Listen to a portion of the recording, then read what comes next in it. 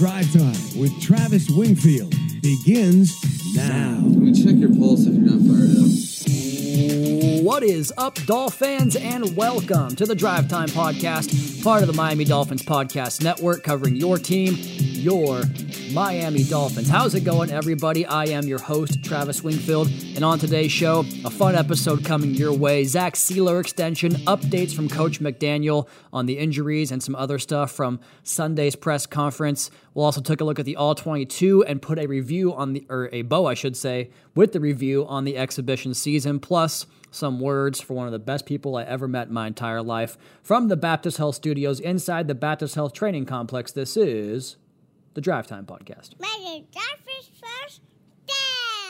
Before we get to the podcast, let's go ahead and list off the 14 cuts that were announced on Monday ahead of Tuesday's deadline to get the roster down to 53 players. Of course, you'll see all kinds of moving and shaking across the league over the next week or so as teams finalize their 53-man rosters for opening day. And remember, all the veterans, or players in general, I should say, that are on that opening day roster, that salary becomes guaranteed for the year. So there's all kinds of different ways of getting different players cut and brought back in practice squad. It's just kind of a cavalcade of chaos over the next 10 or so days. So the Dolphins' initial wave of cuts here, they have released tackle Jerron Christian, wide receiver Kiki Kuti, and linebacker A.J. Johnson. Of course, Kuti and Johnson, recent acquisitions here, but the release means they don't have to pass through waivers. They can sign with any team immediately. Players that do have to pass through waivers, linebacker Mitchell Agude, quarterback James Blackman, defensive lineman Josiah Bronson and Randy Charlton, wide receiver Chris Coleman, linebackers Aubrey Miller and Garrett Nelson, safety Keidron Smith, tackle James Tunstall, and then back to D-tackles Jalen Twyman and Jamal Woods, who was just signed earlier this week as well. So 14 moves ahead of the deadline. We'll have more coming for you guys tomorrow. Let's read off some injury updates here from Coach McDaniel, who said on Sunday, Savon Ahmed is not in the concussion protocol. He will be day-to-day. Elijah Campbell, they were fearing it could be a potential ACL, but they found out it is not, and that is fortunate. However, they're assessing the extent of it, and they feel there's a chance it could go into the season for him. He did avoid one thing, but there was a substantial injury that Coach said will take him into the season. So thinking about Elijah there, he was having a great camp and a great preseason, and looking forward to getting a look at him on the defensive side of the football, in addition to what he offered on special teams. Mike White cleared concussion protocol on Friday. Coach said the quarterback 2 announcement will come next Monday, so keep it locked for that. Liam Eichenberg, he practiced all week and dressed in case of emergency, but was held out of the game because he was not 100%, and Coach did not think it was fair to make him compete for that job with others in the condition that he was in. And then Jeff Wilson, similar story. He mentioned both he and Liam Eichenberg were doing some pain management throughout the course of the week, and if it was up to both guys, they would have both gone, but he is happy with how both guys are progressing in their rehab from those injuries. Also, contract extension, Zach Sieler. Let's go ahead and hear from Coach on the value of Zach Sieler. Man, I was fired up, and so were a lot of his teammates, just because, Zach epitomizes such an important thing within the journey of the NFL player. You know, you're talking about a guy that has earned every cent that he's paid. He's been cut twice, and I think the timing, as far as it relates to the team, couldn't be better for so many guys in the next 48 hours that aren't able to make the final 53. I think that is something that's real, and can feel in the moment like your dream's over. And I think he's an exemplary. He's a great example. Okay, we'll just do great example of worrying about what you can control, and he's we're happy to get that done, as well as the locker room's happy for him too. And from the word go, Zach has been a hit down here, hasn't he? Somebody asked me on Twitter, is he the best waiver wire claim in team history? And I'm not sure. I don't have the I guess this is probably the thing I know the most about is this franchise, but I don't know waiver wire specific additions like Cam Wake. I know he wasn't a waiver wire guy, but being an undrafted, just random free agent signing from the CFL after it didn't work out in the NFL with several teams, that's like the go-to, the gold standard. But Zach Sealer, as far as waiver wire claims, unless somebody else knows one from before my time that I'm not aware of, he's got to be it. Remember the Bengals game back in 2019? It was like his third game with the team where he had 6 pressures and 5 run stops and 2 batted passes on like 25 snaps. And he was one of the first players I ever interviewed after that game, and he was nice as all get out and very respectful of my time and Kevin Dern, who was with me there at the time. And you could just see it from that opening couple of games.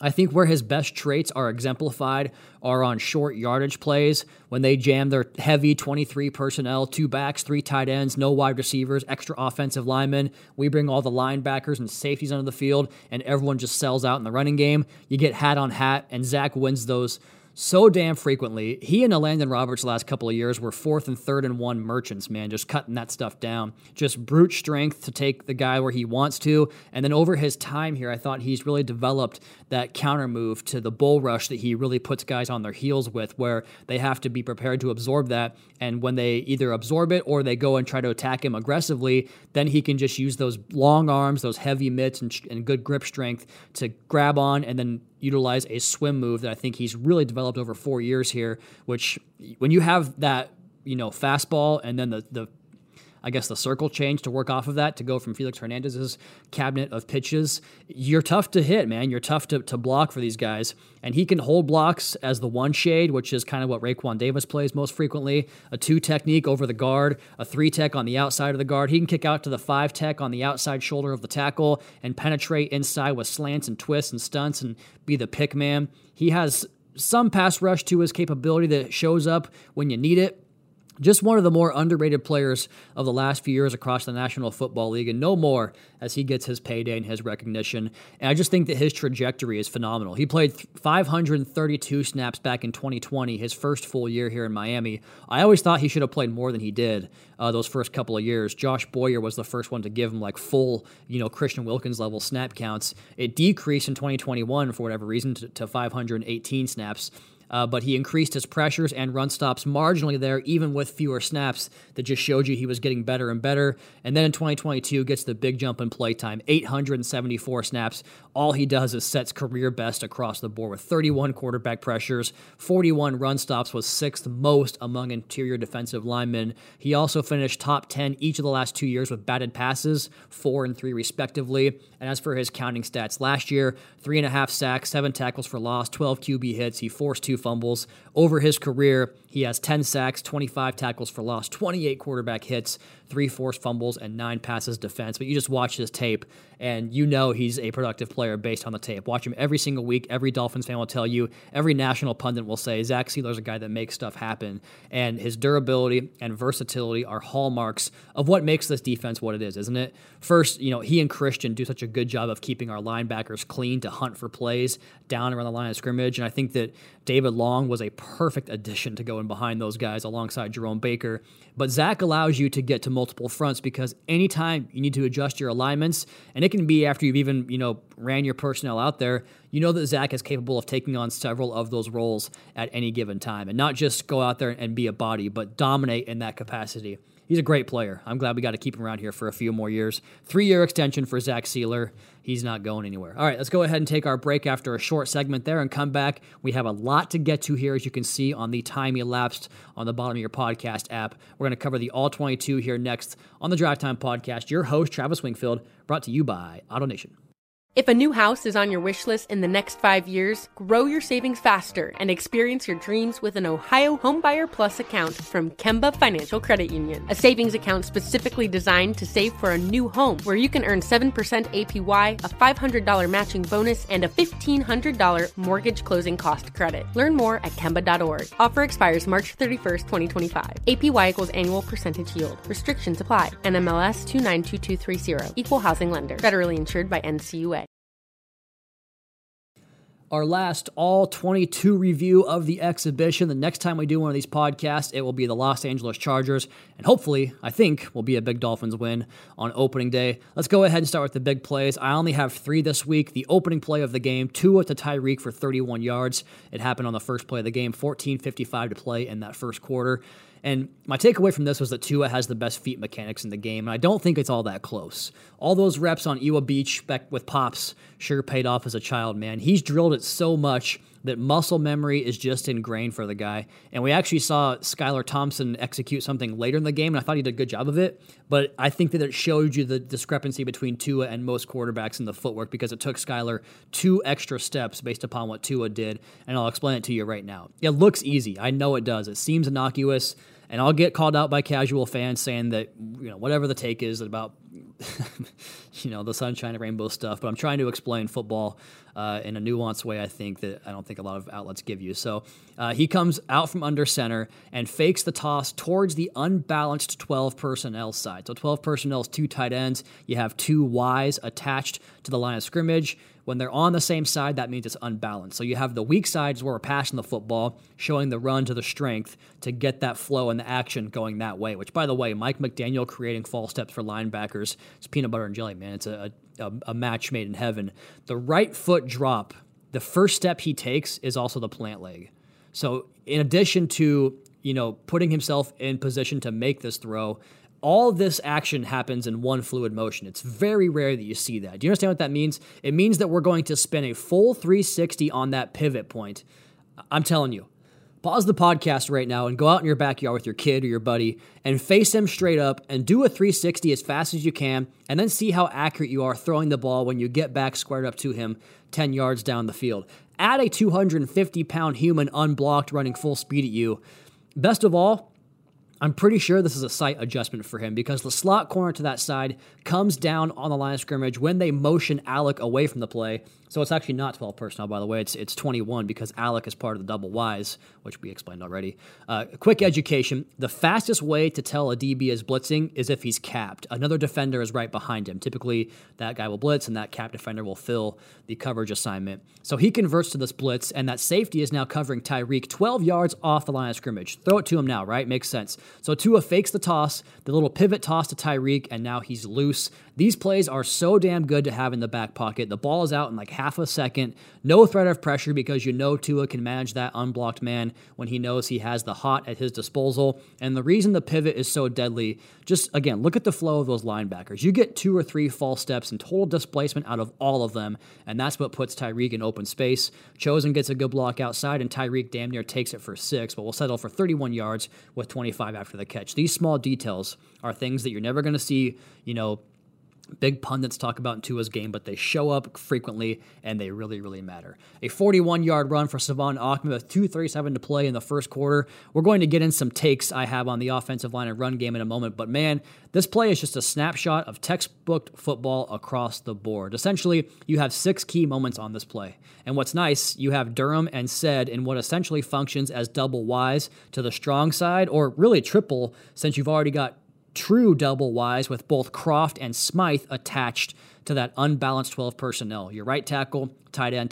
Those are Ys when they're attached like that. First, Croft absorbs the edge's attempt to dent, and no luck. So good rep there from Croft. You get Austin Jackson with a really tough assignment to reach an offset Mike linebacker. He's aligned outside of Austin's shoulder, so Austin has more ground to go than the linebacker does to get to the spot. It's a tough ask. He's 5 yards off the ball, too, which the more space for an offensive lineman, the tougher. But Austin gets out there and gets enough of a piece of him to slow him up. And then it's Savon Ahmed to beat that defender. He was the guy that we're kind of keying on with the speed, and he does, because Savon has plenty of it. The other keys are Rob Hunt walling off a 3 technique, who has him outflanked.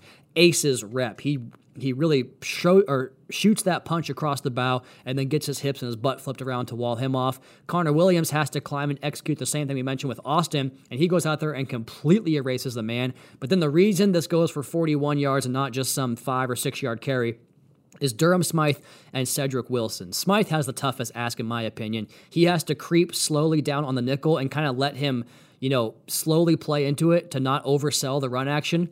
And because of this, it allows that nickel to overrun the play and give Ahmed the alley he has, and then he takes him out completely, which executes perfectly. Just a great understanding of timing of the play and when to go really attack your block and be patient with it. And then Cedric works off that same patience, working right behind Durham, who then seals the safety outside. What a freaking play. And then how about Savon just going, Drake on Gronk on that middle of the field safety. He is 20 yards off the ball, and Savon blows past him for an extra 22 yards. Speaking of Savon Ahmed, 42 of his 43 rushing yards were after contact in this game. It's going to make for a nice average, 10.5 yards after contact on average for Savon Ahmed. The last big play I have to break down is the Javon Holland forced fumble and recovery with 6:20 to play in the first quarter. Just a great all-around play here. And first, it starts with Kader Kohu. Playing the run and screen game down around the line of scrimmage is maybe my favorite thing to watch on this entire football team with number 4. He is such a dog. So they pull their right tackle out in space, and if Kader doesn't do what he does, that tackle has a climb on Jerome Baker, and he's got 75, 80 pounds on Baker. It's never going to happen if he gets to Jerome Baker. But Kader goes downhill as the forced defender, which is your last line of defense to set the edge and funnel things back inside. And he not only beats the tackle to the upfield shoulder, and that color flash for the running back is his indicator to bang. So bang means you're going to stick it right in the gap that you're aiming for. Bounce is to go wide, and bend is to go back the other direction. He has to bang because of the way that Kader plays this. And not just that, but Kader goes in and takes the tackle out at the hip so that he can't climb, and it allows Jerome Baker to flow freely over there and arrive with a huge stick. And then Javon taking on a block, and he's not just going to accept this block into his chest. He goes and initiates the contact, which allows him to control the blocker, and that allows him to disengage with his long arms right in front of the play. Just as the ball carrier is coming in and as he's bracing for contact with the ground, Holland throws the paw on the football, finds the ball, falls on it. Great play. And honestly, I think both guys forced it. Javon got the credit, but I think that Bake's hand was on the football as well. Just a great, great all-around play. Let's go ahead and get to Travis's top tapes. Tua Tagovailoa. Just love the footwork and the timing and the rhythm he played with. The Jags played the same soft coverage that we did, and just like you'd expect the pros to do, Tua and Lawrence were on point with the short intermediate passing game. The throw to Chosen was before he came out of the break. Ball was right where he needed to be. That's pitch and catch. Those are layups, but Tua is so adept at hitting those layups.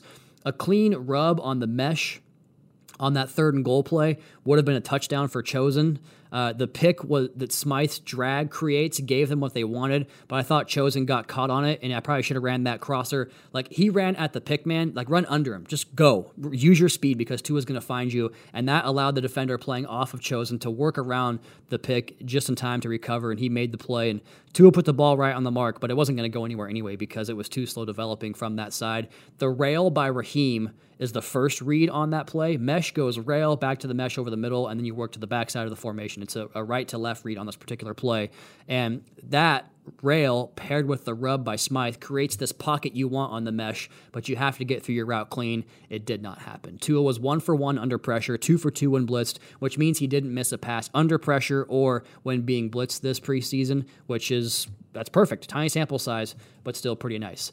My second favorite top tape, River Craycraft, just so dependable. The first catch was motion to the rail, and he really pressed the DB to convince that DB of the takeoff. And look, this is not going to be a slight at River Craycraft, but when you don't have 4.4 speed, you have to be precise with that detail, and that's why River gets open, because he is so precise.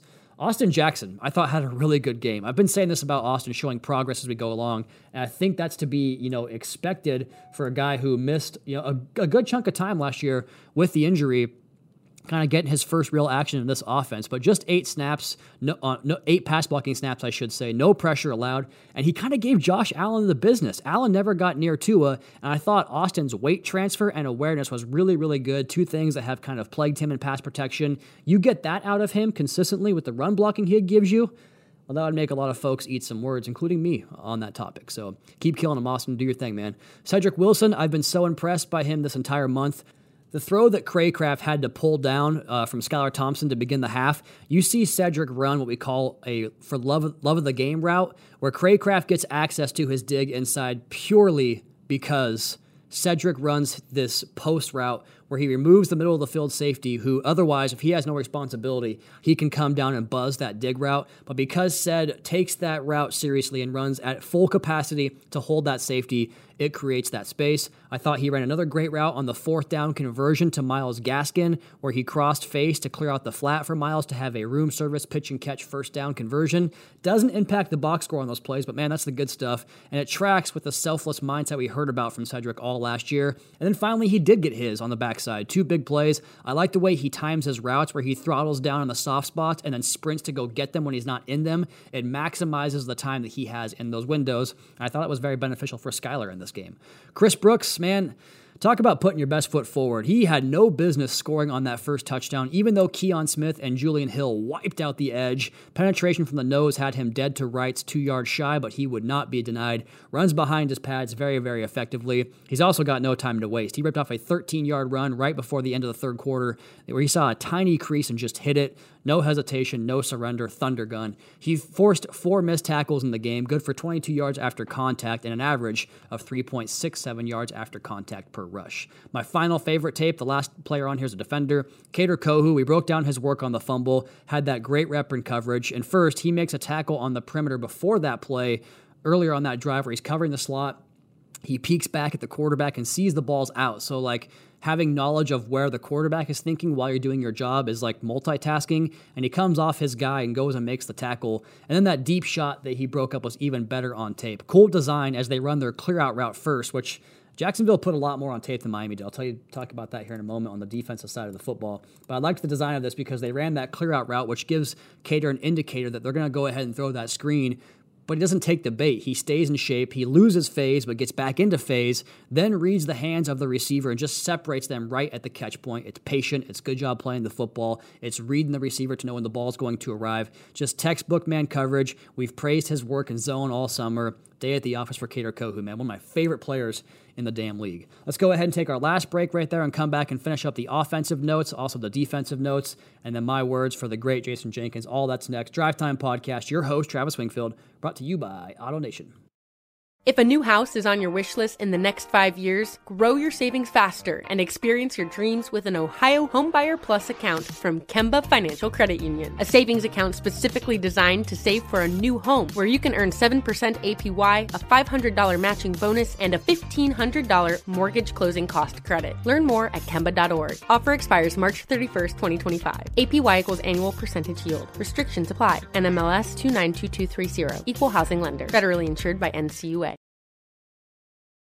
More notes on the offensive side from the Dolphins' 31-18 loss to Jacksonville. Okay, we're going to talk about the offensive line and the running game, the one that finished 3rd this preseason, the one that finished with 50 yards more than the average team this preseason, and how I thought they were good. I think those numbers back that up pretty well, but I could be wrong. Maybe I am just shilling for the team here. I don't know. But I thought the surge of the offensive line was consistently very good. And I didn't really realize this watching the broadcast, but man, it just consistently put guys on their back feet, on their heels, and created space for the running backs. Not the running backs didn't have the best game to find those creases, but they were there. And Kendall Lamb and Isaiah Wynn haven't made a habit of losing one-on-ones this entire August. I think those are really valuable under-the-radar free agent signings the last 2 years. You know, Wynn started at left guard the last 2 games, and I see no reason for that to change. And then with Lamb, go look at the rest of the NFL rosters and tell me how many really quality swing tackles there are. What a value he looks to be in year number 9 for him. And the icing on top of all that is the way it marries up with the play-action game for how this offense runs. And, you know, going back to the big play from Tua to Tyreek and all the play action and all the surge this offensive line gets. Tua operated essentially from play action in this game exclusively, and the flow of the defense made life so much easier on him. His ball handling adds another layer of how this team gets teams thinking one way and then pulling out the proverbial rug on them on the back end. After the completion to Chosen, go look at the next handful of plays. Push, push, push. Gives you that room service first down, the 4th and 1 conversion to Alec. Even the runs down in low red zone. We were just one assignment away from popping both of those runs for touchdowns, in my opinion. And it starts with Connor Williams, who after the bad snap goes out and hits a block from the far hash to the opposite numbers and 5 yards down the field. He carries this block 5 more yards and nearly to the perimeter, almost like Michael Orr in the blind side, and Sandy Bullock getting fired up on the sidelines for him taking a guy all the way into the high school stands over there. Just really good game. Throws him to the ground for a pancake a couple of plays later. let's just do all the offensive linemen here for Pro Football Focus because the numbers back up what I'm saying. They were very good. Allowed 5 pressures all night, and Cedric Ogbuehi and Keon Smith had 2 apiece of those. So 4 of those are guys that we'll see if they're here in a couple of days. And then 1 for Robert Hunt, the second interception. And Rob had a rough night in pass protection. Just really the awareness wasn't there. That we'll talk about the pick here in a second. Thought he made some poor reads and just let guys into his frame a little bit too much. But in the run blocking game, he was phenomenal. His work is just up there with the best guards in football for my money. Both Rob and Wynn finished out the first half and continued to put a clinic on in that running game. He carried a 2 technique on a run moving left where he rode the wave a couple of gaps and then put him on his butt. Just a menacing presence in the running game. Again, back to Wynn and Lamb. Really good nights. I thought Kendall lost a block on the second down run before the Sanders field goal, but 1 lost rep is pretty good. He did allow a pressure, or not a pressure, but he got beat on a pass rush earlier in the game, but he has some of the most patient hands I've seen from a Dolphins tackle, not named Teron Armstead. And Wynn is so strong with the grip strength and has the sweet feet to match. He looks every bit of a first-round talent to me.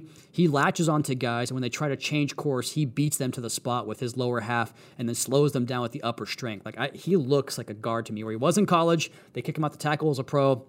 Didn't work. I think we might have found our left guard here. I think he found your swing tackle in Kendall Lamb, too. Come at me if you want, but we'll see how the season plays out this year. I'm pretty confident in my take there. He did blow protection on the timing from Skylar there to River at the end of the half, but chased the looper inside with the blitz behind him, which that's going to happen time to time, but good night overall. Skylar Thompson, the play before the first INT is where I just get so damn annoyed. It's a perfect snap shot of play action, but he waits, double clutches, and waits until he sees it open before he throws the football, and that never, ever works. Luckily, Chosen didn't get blasted there because they kind of pulled up, but that's a hospital ball. The first pick was an out-and-out miss, just like the way Cedric Wilson peeled back to go back into broken scramble play mode and give his quarterback an option. I thought he was open earlier than the throw was, and then the throw was just high on Skylar, took off on him, a bad pick. The second interception, though, I thought was thoroughly explained by Coach McDaniel. I think another caveat to that story that, made me happy about the way he responded was the second interception was something that pretty much I don't put on him at all. There was a protection misassignment. So in those situations, I'm most worried about a quarterback recognizing people that aren't accounted for in a protection. When they aren't accounted for, you have to make split-second decisions. And when he let the ball go, he didn't see that defender. That's something that if I have a quarterback chasing ghosts on jobs that we were expecting to be done by other players, then they're going to be very ineffective. So I was very worried about him naturally that snowballing and affecting his play. And what I was able to talk to him about was, hey, listen, he immediately came to the sidelines. It was like, yeah, I didn't even see that guy. We busted the protection. I was like, perfect. Okay. So if that's the case, should that play, that last specific play, factor into anything, as far as the next drive, the next play, the next assignment, read, footwork, and decision? Said no. So he, to me, that shows mental fortitude.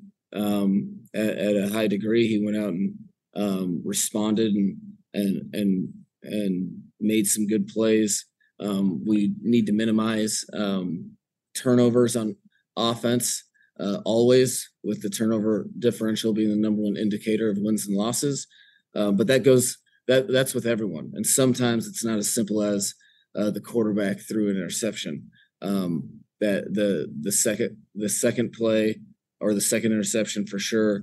I don't really give. I don't put on him, and I was glad that he didn't put it on himself.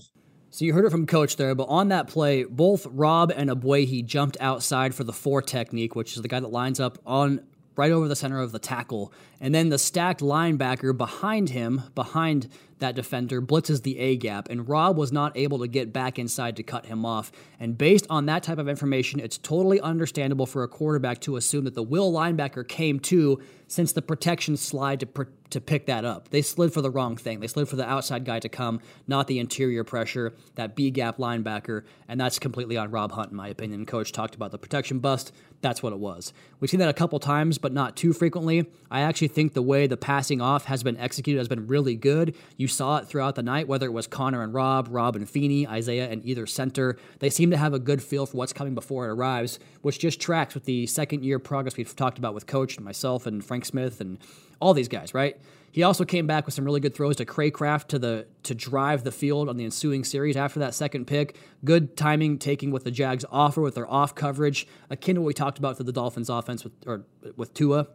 The throw on 2nd and 10 with a minute to play in the half was the best I've seen Skylar make, well before Craycraft comes out of the break, pressure in his face, anticipates it, and locates it. Pro Football Focus had him 4 for 6 against the blitz with 45 yards and a pick, 3 for 5 under pressure with 22 yards and a pick. I like Braxton Berrios, like the way he doesn't run into traffic. Like we talked about Cedric understanding feel for soft spots. He is very, very good at that. The catch he had, a zone defender buzzed the flat and got right into the way of his route, but he adjusted and stayed on the stem for a good chunk gain. Good timing on that throw from Skylar too. Something clicked for Skylar timing-wise in the second half. It was a lot better. I thought Feeney had a really, really good night, both center and left guard. He found extra work, passed off and pass pro, caught some bodies, no pressures allowed, had a really nice snatch and trap rep on the third quarter. I thought Lester Cotton quietly had a very good night in the best way possible, just handled his business, and I wrote this down before the second Brooks touchdown, and of course on that play, he pulls play side and whacks the linebacker out of the gap, so it goes from a good night to a great one. I mentioned Abuehi and Keon Smith. I thought they both really struggled in this game. I love Myles Gaskin's third down skills, both as a pass catcher and then pass pro. And then Julian Hill, been a really nice development to watch how he's gotten a feel as a blocker from those wide positions. Tanner Connor too, man. He stood out to me in this game. Even had some really good lead blocks from a fullback alignment. I talk all the time about Alec Ingold's role opening up so many things on offense. If we lose him, I kind of like Tanner the most as far as his athletic ability to keep some of that open. Not all, but some of it. I would put Tanner on the 53-man roster if it was me. Ezukama had a really nice whip route where he got open, but the ball was on his back shoulder, and he had to go back into the contact. Otherwise, I think he might have had a big play. He ran a route later with a head fake while he was engaged with the contact window and the 5-yard window, and the DB reacted the way we see Tyreek get reactions from guys where they get turned all the way around. Just infinitely intrigued by EE's smoothness. I think we're kind of sitting on something there that we haven't seen yet. Let's conclude the offensive notes with this analysis from Coach, who was asked about the prevalence of the screen game and trying to find things to counter what defenses took away last year. I love this comment because, once again, it affirms what we've been talking about for the last 6 months. Well, I think you're always trying to find ways to, it comes down to the base principle of taking advantage of overplay. So there's different mechanisms in year 2 that you're able to kind of get to the nitty-gritty details of how to execute the plays.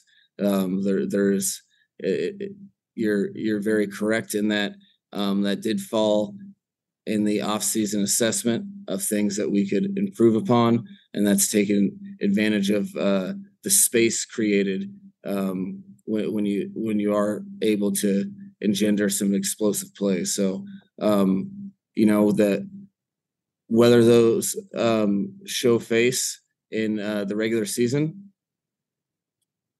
but I think the more things that defenses have to think about, the more advantageous it is for the offense.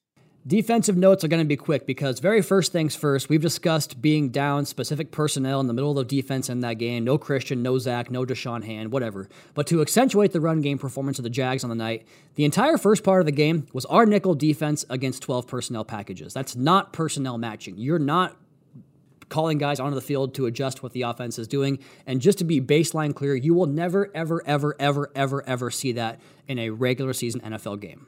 You won't. To extend that, Miami played with a front that had 2-3 techniques, and 2 9 techniques. 3 techniques play off the outside shoulder of either guard, and 9s play outside the tight end or where the tight end would be if you had one to that side of the formation. If you have your game on DVR or Game Pass or wherever, go watch the Jags' third play of the game. It's a 7-yard run from Travis Etienne, and you'll see what I'm talking about. Because of alignment pre-snap, the Jags bring over split flow action from the tight end to wall off JP, which is a pretty easy block to hit. And then you get 2 down blocks on Brandon Peely in that 3 technique. And this gives you a river to run through. If David Long was not an awesome football player, that play might still be running down here, down the coast of Jupiter. A one-on-one chance for Deshaun Elliott is there in space, about 15 yards down the field, but if he can't make that tackle, it's out the gate. But both the tackle and guard are able to seal Peely. There's no way Peely can get over the top of that block. And I've been critical of Peely because I think he's been on the ground too much and had a very rough preseason. But it was pretty simple for Etienne to find that gap. That's why I like to watch the tape. I never agree that preseason means nothing.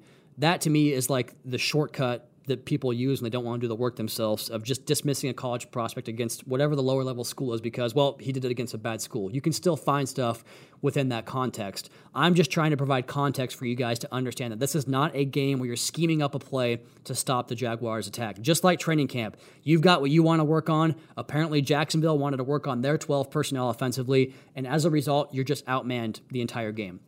Then in the passing game, it was tons of off coverage. We got no disguise, no post-snap rotation. This was day one install stuff from Fangio's playbook. I hope you guys understand that. Maybe you don't, but I hope you do. Look, I know the popular thing when I try to do this is for some of y'all to say that I work for the team and sunshine and rainbows, and clearly it bothers me. I've been talking about it all day. But whatever, just understand the game and how it works if you're going to have that statement, because if you did, you'd understand how this all comes together. It's a nonsense statement, and that's all.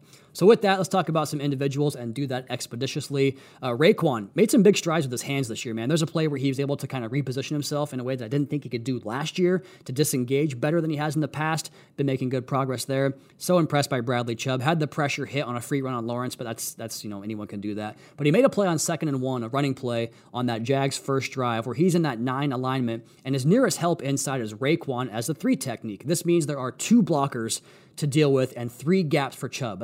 3 gaps is not what anybody ever wants to do, but he has to be concerned with all 3 of these gaps, and he beats the tackle inside with a quick crossover step and cuts down Etienne. It's a hell of a play and something we've seen all camp long, where he's getting to his fit before the offensive line can react and chopping down run plays before they start. I thought Long and Baker were very impressed in this game by their limited action, but both played super fast, stayed tight to blocks to be able to scrape and make plays, and made some critical tackles where the converse of them making that play is a huge run at the backside. And the forced fumble of Holland was a great play by Baker too. I've made no secrets about how I feel that Jalen Phillips will fare this year. I think he's going to challenge for Defensive Player of the Year, and this holding call is one of the reasons. You see him start his rush upfield, and the right tackle jumps way out and oversets. So overset is when you open up your inside post, and the moment that JP changes course, he recognizes this. Once he sees the right tackle open up, he changes inside, crosses face, and dips that inside shoulder. And once you get that inside shoulder on the upfield arm of the tackle, it's like a receiver getting past a jam. Once you do that, it's over. He achieves that position, and he has 2 options. You can either let him go kill your quarterback or hold, and he chose the latter wisely. Noah Igbenogany, I thought he played that deep shot to really very well, just didn't get his head back. Get your damn head back, man. Stayed in phase, didn't think it was a catch, tough break there. But it's been kind of the story of his career so far. Deshaun Elliott, just love how active he is. He flies to the football. He was good in coverage and had a really good PBU, challenging a slot step for step, and was very fluid out of the back pedal. Just love watching him run the alley and the running game too. That rat in the hole role is a good fit for him. Cam Smith, not much to break down. He just saw a pick 6 in the double move, and it wound up being 6 the other way. I love the bounce back PBU though. The wide receiver tried to push off at him at the sticks, but he absorbed the contact, stayed in the hip pocket, and got his hands in there for that breakup. And then Jamal Woods, the first play that he played, which I'm sure he was going to get the entire 4th quarter, but we didn't finish the game, obviously. But he absorbs a double team. There's trash around his feet. He stays up and then goes and makes the play. He's going to be on this football team. And then 3 things that stood out negatively. It's just a rough day for Peely. I mentioned Bronson and Twyman. I thought all those guys kind of had rough days against the run, but they were put in bad spots. But Peely on the ground, getting rid multiple gaps, just not a good night for him. I thought Duke Riley overran several plays, not in good shape there. I thought Gink got lost in coverage a couple times as well. So that's it. That's the last of your notes. I want to finish up with this statement from Coach McDaniel on the great Jason Jenkins, who we are celebrating today, and then I'll go ahead and tell you guys a story and try to not cry. I'd like to start today recognizing August 27th and what it means to the Miami Dolphins. It was a year ago today that we lost such a valuable member that, I think the people that Jason touched in this organization, in the community, it's so visceral and real that it would be I'd be shortchanging the reality of a lot of people in this building and a lot of people in really across America that lost someone so dear to them. So our prayers and with the family that they continue to progress and while mourning, and it's a day that's not lost on anyone, Miami Dolphin or all the other people that he's touched in the National Football League and across the country. I feel like I'm one of those people, one of the main ones, really. I think of myself directly as one of the main people that Jason struck up a relationship with and really fast-tracked in a short amount of time a relationship, and really became one of the most important people in my entire life. Didn't really have a father figure as a child. My dad was out of the picture pretty early on, and boy, when I was greeted by the warmth, compassion, and nurturing nature of Jason Jenkins, gosh, I latched onto it. And my main goal here was to make him proud. Like nothing was better than when he would call me into his office for our annual year look back. And look, this is going to sound like self-promotion, but it's not the point of the story. Drive Time does very well across in-house NFL podcasts. And the 2 times that he called me in for my year review to tell me the Drive Time podcast was number 1 in the NFL, I mean, the pride that I would feel from that. And I know I've told you guys countless Jason stories on here, but here's one for you guys that I think really sets the tone for just how he was. When I first interviewed for the job, and I use air quotes there because Jason had already had his sights set and was really just meeting with me to tell me the good news, but I thought it was an interview, so I dressed up, I was nervous, I was on my best behavior, and the whole time we ate, the conversation wasn't really about the job or podcasts or football. It was about our families, our careers to date, our childhoods. That was where our bond was developed forever, I think, was that breakfast at Deli Tower in Davie. We both discovered that day our shared love of baseball, and you guys know it, he called the Mariners the palate cleansers. They would always go to Houston and get just smoked by the Astros, and I would find any trash can I could around the building to celebrate his Astros championships. Bang, bang, Jason. But come to find out, we were both just baseball nerds. We collected the same figurines as kids. The headliner figurines. I told him about my backyard wiffle ball league and showed him the famous photos of the backyard back in Kennewick, Washington. At the end of that breakfast, he just said, "So you ready to do this or what?" Gosh, what a moment that was. A smile on his face, like he knew he just made my dream come true, and he did. I have Jason to thank for all that. Whew. So I got through that. I'm glad I pre-wrote that because I don't think I would have gotten through it if I just winged it. But I guess, rest in peace, boss man. We miss you so much. Let's get out of here. Subscribe, rate, review, follow, Fish Tank, all that stuff. YouTube channel, MiamiDolphins.com. Until next time, fins up, Caroline and Cameron. Daddy's coming home.